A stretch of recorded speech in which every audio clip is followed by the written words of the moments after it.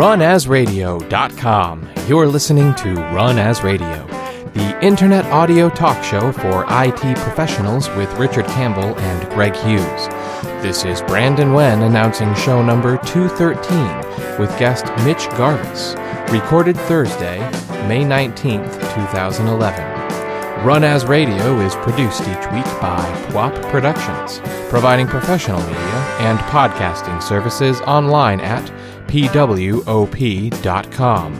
You can follow the boys on Twitter at twitter.com/runasradio. Hey, this is Richard Campbell from Run As Radio. I'm at TechEd in Atlanta and bumped into my friend Mitch Garvis. Hi, Mitch. How are you? I'm great. How are you doing, Rich? Crazy TechEd as usual, right? We're doing 64-bit question and speaker idle, all that nuttiness. I was watching Speaker Idle and I was saying to myself, you know what? Maybe I should submit. Nah. Yeah, you've spoken at TechEd before, haven't you? I've co-presented at TechEd, but I've done every other technical session in North America. And it's a tough show to get into, no two ways about it. I haven't applied. Yeah? You know what? Every time they send it to me, I'm just too busy and I say, okay, I'll get to it. Deadline was yesterday. Oh, no. Yeah. So what are you doing at TechEd? Well, I am doing a lot of different things. First of all, I'm helping to man the booth for Windows Springboard. I'm part of the Springboard Technical Experts panel, and we're talking about all the good deployment opportunities and optimized desktop that we've talked about over the years. Mm-hmm. I'm also networking a lot and seeing people who I can help out with their story, and some of them can help me out. Mm-hmm. Doing a lot of, I do a lot of virtualization, especially VMware Compete stuff for Hyper-V and Microsoft Canada. So I'm doing a lot of that, networking with the right people, making sure that they know that, there is another alternative to the old trusty nobody ever gets fired for buying VMware story. Right. Hyper-V has come a long way. I think 2008 R2 was a big release for Hyper-V. R2 was great, but SP1 of R2 really was the equalizer. And now when I get up in front of an audience and say, you know what? We can compete with VMware on technology. Now it's just going to be a question of price. Right. And they say, wow, hold on a second. This is free. What's the catch? Yeah. Well, and it's not really free. You do have to buy Windows licenses. Well, that's not true because, first of all, if you're installing the virtual machines, sure, you have to buy Windows licenses, but you have to buy that for VMware as well. Sure. Now, if you want to just talk about the hypervisor, the virtualization layer, just like VMware has ESXi, Microsoft has Hyper-V Server 2008 R2 Service Pack 1, which is completely free, costs nothing, download it, agree to the end-user license agreement, and unlike our esteemed competitors, even though you're buying the free product, you can still do failover clustering, live migration, high availability. All of that's available in our free product. Wow. And I guess that's always been the thing. VMware was the live migration king, and it's only been the latest version where live migration has come to Hyper-V. Well, that came out in 2008 R2. Yeah. And everybody said, okay, you know what? Since Hyper-V came out, we've still had, okay, well, it's nice, but it doesn't have this. Right. And that list of what they don't have has gotten so much smaller over the years. Live migration was a huge one. Sure. And that was a hurdle. Dynamic memory or memory over commit was another huge one. And now we've got dynamic memory and live migration. And what's missing now? Yeah, I guess that's the question. What is missing? Well, I'll tell you what. I'll tell you what I tell all of the partners. If you, as a VMware professional, have a question about something that VMware does that Microsoft doesn't, I'm going to be honest about it. Yep. But I'm not going to give it to you. You got to tell me, Mitch. What is it?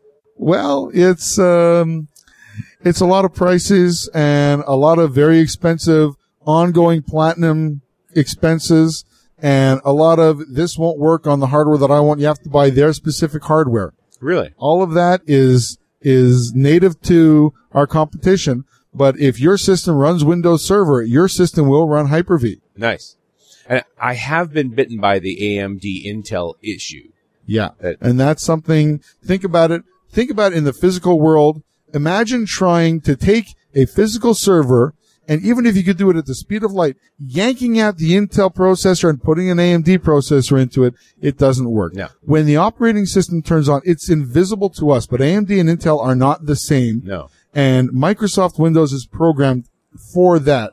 It's one of the few things that happens when you turn on the system. If you're Intel, it loads the Intel kernel. And if you're AMD, it loads the AMD kernel. Right. And that has to be done at startup. So there is no way to go between the two. Right. Now, we do have, a few years ago, Intel, there's also the story that if you have a 5-year-old Intel chip versus a newer Intel chip, there was no live migration.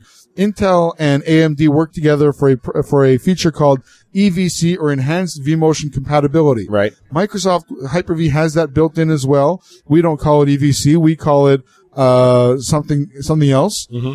But it's there. And unlike VMware where it's per host, ours is per guest. So you can have several virtual machines on the same host or the same cluster that do need it, and some that don't need it. So that if you try to migrate to a machine that needs those signatures that aren't masked, right, it will be able to block those, or you can do both. Okay.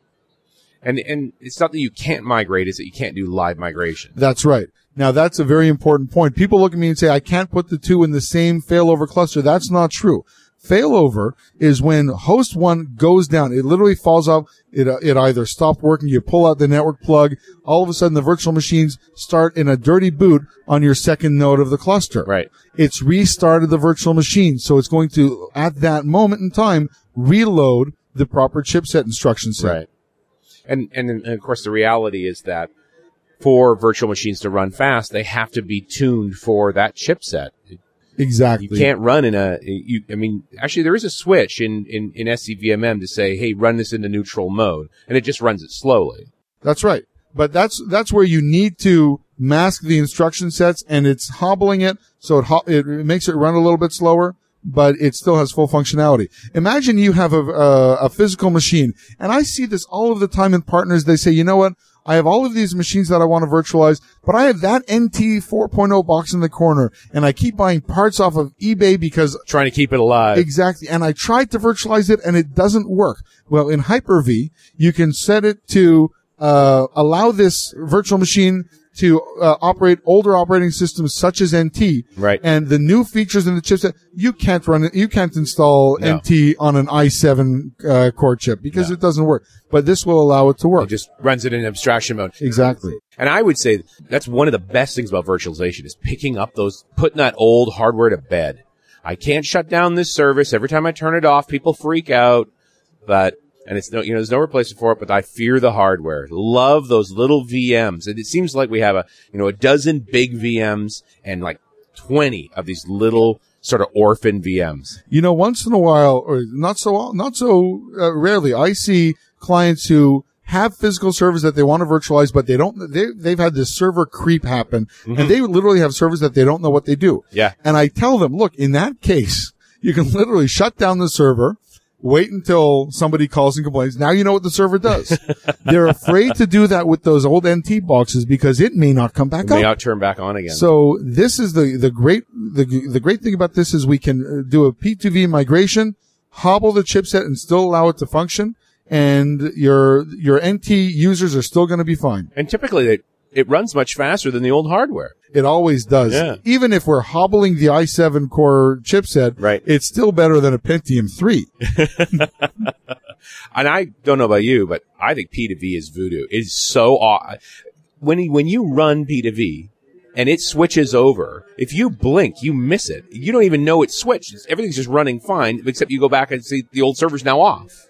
There are so many different ways of doing P2V, and it can be as automated as that, or if you want to go with the poor man's version, there are tools that you're going to shut down the server, or you're going to just literally use a free tool such as Disk to VHD to copy the hard drive and then build a virtual machine around it. That's right. P2V as well. But if you want to use the SCVMM migration tool, or if you want to use something like PlateSpin Migrate, exactly. It makes the copy, it makes the virtual machine, it then copies all of the hard drive over, it copies all of the deltas, and then poof, it's gone. It was there, now it's there. Yeah. It's just it is voodoo. Yeah. What is your preferred hardware for running virtual machine hosts? That is a great question, and I'm going to give you what I call the universal consultant's answer. It depends. I am fortunate enough to have a great relationship with HP. Right. And I absolutely love my ProLiant servers and my DL580s. I think we're at G7 now. Right. Run great on SAS hard drive. I've got a beautiful HP virtual storage appliance that's running all of my iSCSI target for me. But that's right for me. Right. And I'm not even worried about the brand per se. I'm just saying architecturally, you like the i7s? Look, newer is always better. Right. There's for processors, newer is always better. And Mitch's rule number 11 is more spindles equals more speed equals more better. Yes. And you prefer iSCSI as the drive architecture? You know, I would love to say fiber channel is the way to go, but it's the benefits for the cost is not always going to be there. Right. In fact, for larger organizations, fiber channel may be the solution, but you know what? iSCSI works almost as well. And there's some great for smaller businesses who can't necessarily afford a full $30,000 SAN appliance. There are virtual solutions such as the Microsoft Software iSCSI target that was just released. That's free. You can build a server for a couple of $1,000s, throw a ton of spindles in there, and boom, you've got an iSCSI software target. Right, and for a lot less money. Exactly. I mean, just basically paying for the drives. Yeah. The only thing that I found with Fiber Channel that keeps me using it is typically in the database scenario. That continuous live replication of data to a different site. I can run a Fiber Channel line 3 or 4 kilometers to a remote site, and it's real time. And in so many environments, that is going to be critical. Yeah. Maybe 5% of organizations are going to use that technology. Well, and then I say absolutely Fiber Channel. That's the only thing I found that every other time it seems like iSCSI is the right choice for this. And by the way, now with Fiber Channel over Ethernet, it's even advanced that one step further. But is it worth the cost for your organization? Yeah. For you, yes. For you, no. Right. Well, and I think if you're not doing that, why are you paying for this? Exactly. You know, and what I find more interesting is I found companies that are doing that, but have no SLA requirements for that level of reliability. You know, people spend so much money because a salesman told them, or they heard technologically, or the CIO heard at the golf course that they need it. Right. Why do you need storage vMotion? Because somebody told me I need. Do you ever use storage vMotion? No. But I paid for it because I needed it. But do you use it? No. So they pay for things that they don't need. I hear people say, I bought this server in anticipation of doing something 4 or 5 years from now. Well, 4 or 5 years from now, you're migrating onto a newer server. Yeah. You're retiring that older server. Yeah. So why? Why would you still be running that server? It's a very interesting thinking that goes into some of this stuff. And I think people tend to overbuy. I also find they've never translated what this infrastructure means to the business. That's right. They said, hey, you know, this $50,000 solution guarantees that every single transaction is replicated into a remote location. So if this site burns down, we've lost nothing. This $10,000 solution, we'd lose 5 minutes of data or 15 minutes of data. You know what? If you are American Express and your data, and a lot of this came out of 9/11.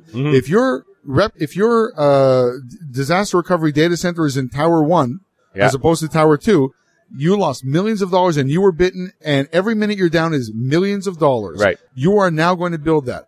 Most companies don't do that. And you mentioned a really interesting word. You said companies overbuy. There used to be this truism or adage that it is better to overbuy than underbuy. Well, when it's hundreds of thousands of dollars, wouldn't you rather spend a couple of $1,000s on a consultant, an architect consultant who's going to give you a second opinion and say, well, let's tweak this and right by? Yeah, buy what you actually need. Exactly. Well, and I think, the thing that's disturbing to me is you own this 100% uptime solution, but you've got a bunch of other pieces in the equation that aren't that kind of uptime, and you end up losing things anyway. Penny smart and pound foolish. It's very interesting to go through the architectural process and say, what does 100% uptime really look like? How do I get to 5 nines? But the most important thing is what's the difference between 5 nines and 3 nines? Right. And people don't realize that, first of all, that is literally a difference of 16 minutes per year. Yeah. And second of all, look, there's no company in the world that it's going to cost or there are few companies that need the 5.9 uptime. And I love dealing with companies. I do a lot of work with the Microsoft partner community. And although a lot of them say they want 5.9s, they really want to pay for 9.5s. So finding a solution in between, finding the right solution for them is so important. Getting them the solution that does everything, not everything, everything that they need, that their SLA says with the IT department says, we have to be able to deliver this. Right. Once you have that, you're going to have a lot more relaxed IT managers and CIOs and CFOs who are a lot happier because their budgets are going to go down. Well, and the other issue part about the 5.9s thing is the internet's not 5.9s. Of course not. So as soon as you go to the internet and involved in any app, and what app hasn't got the internet involved in it, you're done anyway. You know, gone are the days that UUNet's going down and the entire East Coast is offline. That's but right. You know what? Or the supercomputing center in Urbana would split, right? The switch would fail and there'd be two internets. Yeah. You know what? I go into customers today who say, we have a complete failover solution. I said, really? How many internet connections do you have? They said 2. I said, really, what companies are they? And I was at one in Canada. One of them was Bell and one of them was Reliant. Nice.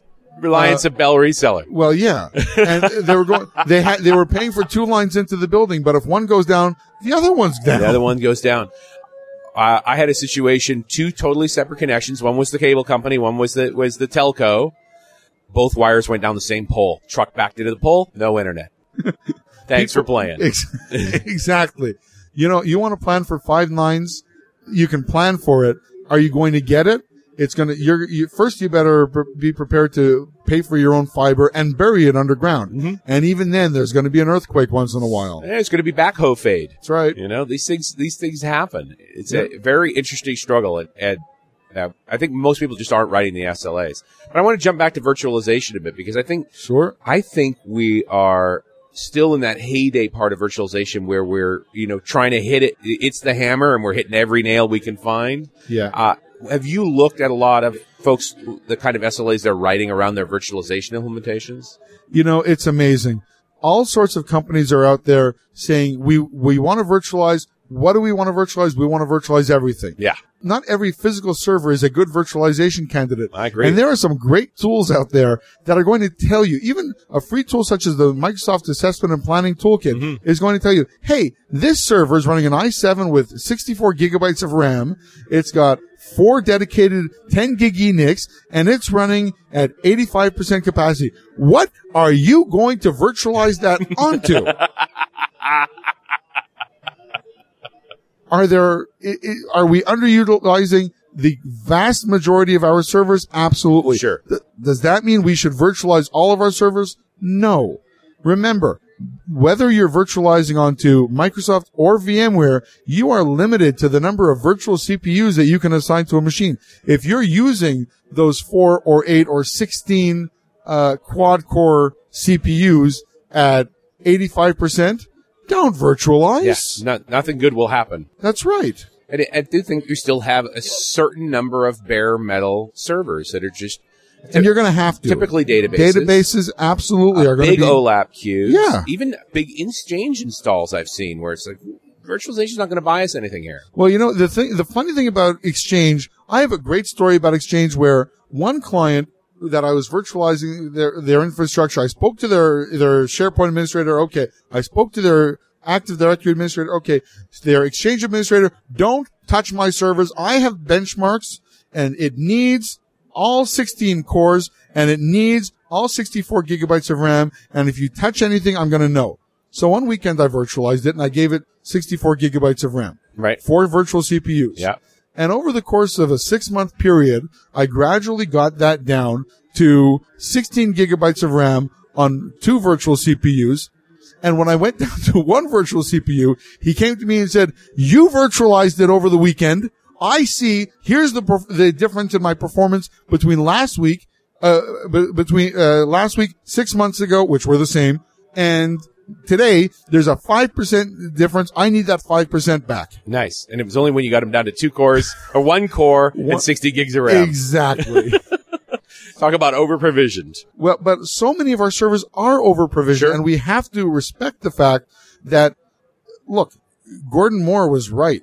Our servers, our CPUs are a lot more powerful than they ever were. Yeah. And they're going to continue getting more powerful. For a long time, our developers were taking advantage of that and programming less efficiently. But the CPU, even that has CPUs have outrun them. Exactly. And now that we see so many more developers who are programming more efficiently according to best practices and getting it right, we have that double savings. Sure. And our servers, even we have so many experts, Exchange experts, SharePoint experts, server experts who say this is what we need because this is what we needed 6 months ago and 6 years ago. We have to educate them and say, look, the world has changed, and they don't like hearing that. But if we can educate them, they're going to come back and they're going to be convinced because we can show them benchmarks. My biggest evangelist in the world for virtualization is that Exchange administrator who came at me. I thought he was going to come at me with a butcher knife. What do you think about virtualization in the cloud? Do we start pushing our VMs up to a service? Well, first of all, let's be clear that the cloud is not new. Right. Everybody who says we're now moving to the cloud, dude, you have a Hotmail account.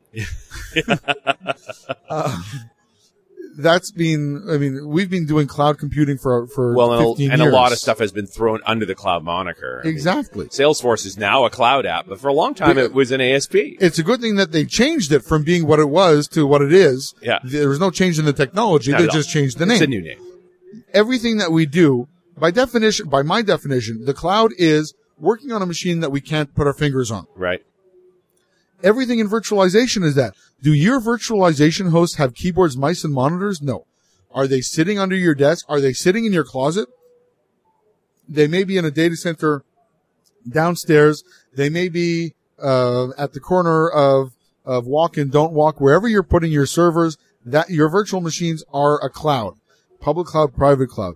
A lot of the issue is going to be your SLA and your proprietary requirements. I have a lot of customers who cannot use certain public clouds because they cross international borders. Right. That's a huge concern. As long as you have a cloud provider that you can trust, that has a proven track record, that has been providing the infrastructure and has a solid and stable infrastructure, and by the way, who is ready to say to you, you know what? Let me bring you down to my data center. Here's my data center in Virginia. Let me show. We have a camera to our data center, which is mirrored in Las Vegas, so we have the full failover. Right. If they're not willing to show you their infrastructure, what's up their sleeves? Yeah. I want to make sure that I know where my data is or who has my data at any given time. I won't recommend cloud providers who subcontract, for example. But even when you talk about the big boys, you talk about Microsoft and Amazon, they still have outages. They do. And more importantly, they also have data centers in certain countries. Right. If you're in the EU, you can't use a lot of if you're a publicly traded company in the EU, you are required to use European servers. Right. Well, Microsoft has a data center there now. Ireland. But they don't in Canada. Right. So if you're a Canadian government, you cannot use the Microsoft cloud. Yeah. There isn't a service. Exactly. So you look at certain countries where they're not allowed to offer the service, or they can't offer. We're getting beyond the scope, but where they can't offer the uptime that they want to offer, so they don't offer the offering. Yeah. Well, and I think most regular IT folks aren't necessarily bound by those regulatory requirements. It's just certain markets. Most aren't, but we have to be clear that everyone is or can be vulnerable. A few weeks ago, Sony was hacked. Sony was hacked using rented Amazon servers. Wow. So who are you going to trust? Make sure that it's somebody that you can trust and that you can put your fingers and yet you can work with. Well, you got to think that's a good service that Amazon's providing, that even the hackers will use it. That's right. And there's another point. Even if they do have outages, there is a acceptable level of risk. Yeah. What is your tolerance for outages? What is your tolerance? I can build you a house that is absolutely impenetrable. Nobody can get in or out. The problem is neither can I. Right. Nobody can get in or out. How much do you want to spend and how much are you going to inconvenience your users by implementing what level of service and security? Sure.